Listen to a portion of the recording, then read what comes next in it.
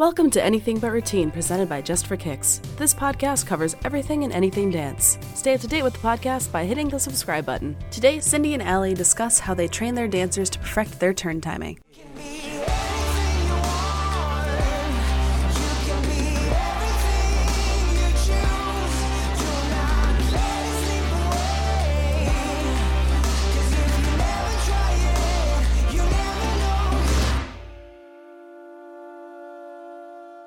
Hi, everybody. This is Cindy Clow. And Allie Garretts.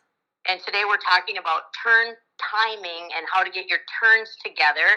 And somebody commented on Facebook when we recently posted a video and asked that question and was so amazed with our turn timing. And I have to say that was the biggest compliment of my entire life, because we have worked on that so hard. And to finally have somebody recognize it is great, because it wasn't easy for us. It was a long time coming. Mm-hmm. So, Allie, why don't you take it away, and then we'll both just keep throwing stuff in.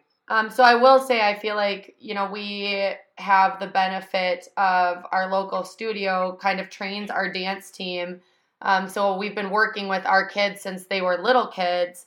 And it's definitely been a slow progress over time of building their turns as they're younger dancers. But so much of it comes back to technique. And I think that's where, if you don't have the benefit of having ballet and you're getting kids on your dance team that are brand new, working as much technique as you can in your practices, I think, is huge. And trying to incorporate as much ballet as you possibly can at your practice is important. Trying to encourage them to do anything outside of practice, even just working pliés, tendus, working their feet, working their leg strength, doing releves on one leg, it's hard to explain when you're doing this without visual, but holding the wall or a bar and just extending your right leg or left leg to 45 degrees and pushing the releves and really focusing on that supporting leg and getting those muscles strong and getting those legs straight. I teach turn analysis classes during camp all summer, so I see a lot of turners, and probably one of the number one things that I see dancers do is not get their supporting leg straight. So really, really focusing on that supporting leg and pushing that and working it outside of turns so that they can really focus on that supporting leg and getting those releves high. A lot of times if there's a bent knee involved, there's a low releve involved, and vice versa. And that will have your dancers moving while they're turning, or the hopping a lot of time comes back to that supporting leg. And you said something about visuals. We do have a lot of videos that we can post about the various techniques. Like, we have lots of different drills that we'll intermittently post on our Facebook. For sure. We have tons of those. So check those out. Just some basic drills that we do. The other thing to really look for with your dancers, and we try to go back to this at the beginning of our season when we're in the summer, when we start in June, but really going back to your basics. So looking for that alignment from the head all the way to the toe, making sure that they're stacking their neck straight on top of their shoulders. A lot of dancers tend to let that chin sit slightly forward rather than keeping that pulled back and keeping that spine nice and extended and long. Keeping those shoulders pulled back while the ribs are closed, while the booty is tucked under, and the legs are really straight, and that energy into the floor. We like to say that you're growing. So you're planting your feet down into the ground while you're extending through your head. So your body's nice and long. Annie always likes to say, one of our teachers, she likes to say, like, you're a tree. You are planting your roots into the ground, but your branches are still growing nice and long. So you want to keep that so you're not sinking into your turns. A lot of dancers tend to sink down, and we want to keep thinking of length while we're turning. Focusing on the body positions, where that turnout is of that extended leg, making sure you're not over opening that hip. As much video as you can do with your kids, I think, is probably the most beneficial thing you can do for them. I always say to my dancers, you know what pretty turns look like and what good turns look like. Look at your turns on video and compare them with turns that you've seen of other people. Break your body down from head to toe and figure out where we're going wrong or what you could do better. So once you get good at turning, how can you improve it to make it even stronger? And I would say we film almost every other day. Or every day, yeah. Every day. And in ballet, like, I go watch my kids do ballet and I video their ballet. And then I always have him work on, our ballet teacher's a male, and I have him work on turn sets at the end. And we video them 3 at a time, 4 at a time. trying to get them together. So I want to talk cleaning for a minute and how do you get your turns the same? Because I think that's, once you have the technique, which is a long time coming, then you still have to time them, because we've had to eliminate kids from our lineup that could not time their turns. You know, I think the one that was on our team last year, and she just had beautiful feet, beautiful technique, but she could not seem to time the turns. So timing is critical. So I think it starts with the prep, and you have to have the prep exactly the same and exactly together. You're going to really notice timing when you pull in from an alsacombe, when you pull into passe. That seems to be when we get off. Another thing when it comes to cleaning is if the dancers don't have the strength or the endurance, that might cause them to have timing issues. So back to the girl that she was just referring to, I think a lot of it came down to strength. When she was doing just a few turns, she looked great and her technique looked beautiful, but she didn't have the strength to sustain it through an entire dance. Right, the endurance and the strength, yeah. I also say to dancers, if you want to get good at turning, you have to constantly be turning. The only way to get better at turning is doing them. And I can think of a few of my dancers that are my best turners, and they are constantly turning. Like, it drives you nuts sometimes. You're like, are you listening? Because you're turning constantly. But that's how they get better at turning. Every break, they're turning and turning, and I love it, you know.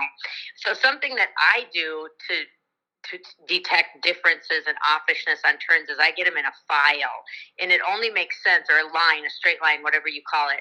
Column, and yeah. I video from the front kind of so I can see every kid, or I do it kind of at an angle so I can still see them, but then you can see if they're coming out on that rotation off, and that's really crucial. In what position do you hate to be turning in is like a file or a column. So obviously that's when you can see the offishness. So we always say we know we're getting better if our turns can look good in a file. Right. So that's what I go to. That's my go-to when I'm trying to really clean turns and I can't figure out where they're off at. I put them in a file. And then film it in slow-mo, and you're going to see a lot of differences there, or just scan through it slowly. Yeah, that really picks it up on slow-mo. And I do not feel you can detect it with the naked eye. You have to film, because you'll know something's off, but you can't figure out what it is until you film it. Here's some other things we do. We yell the spots, you know, so we're turning and we'll be like, spot, spot, spot. Because if they're yelling it together, at least you know they're thinking about it. And I think when it comes to spotting, a lot of dancers, you might look slightly offish, and sometimes it's the strength of their spot and how hard they're spotting. So something I like to talk about is just making sure they're keeping their entire face forward as long as they possibly can. I have some soft spotters, so they're spotting, but they're not keeping their face forward long enough. So really trying to keep that, so they let it kind of start floating to the side and then snap it around. Trying to keep that strong is going to help your timing as well. Also, something to look for when it comes to timing is watch where your dancers are plieing, because that is something I catch a lot when I'm doing turn analysis at camp in the summer. But a lot of dancers, as they continue with more and more rotations, start plieing further and further back instead of hitting that front corner. So their first rotation might be front corner, their next one might be side. Then all of a sudden they're the back corner, and they are fighting themselves to get that opening to the front.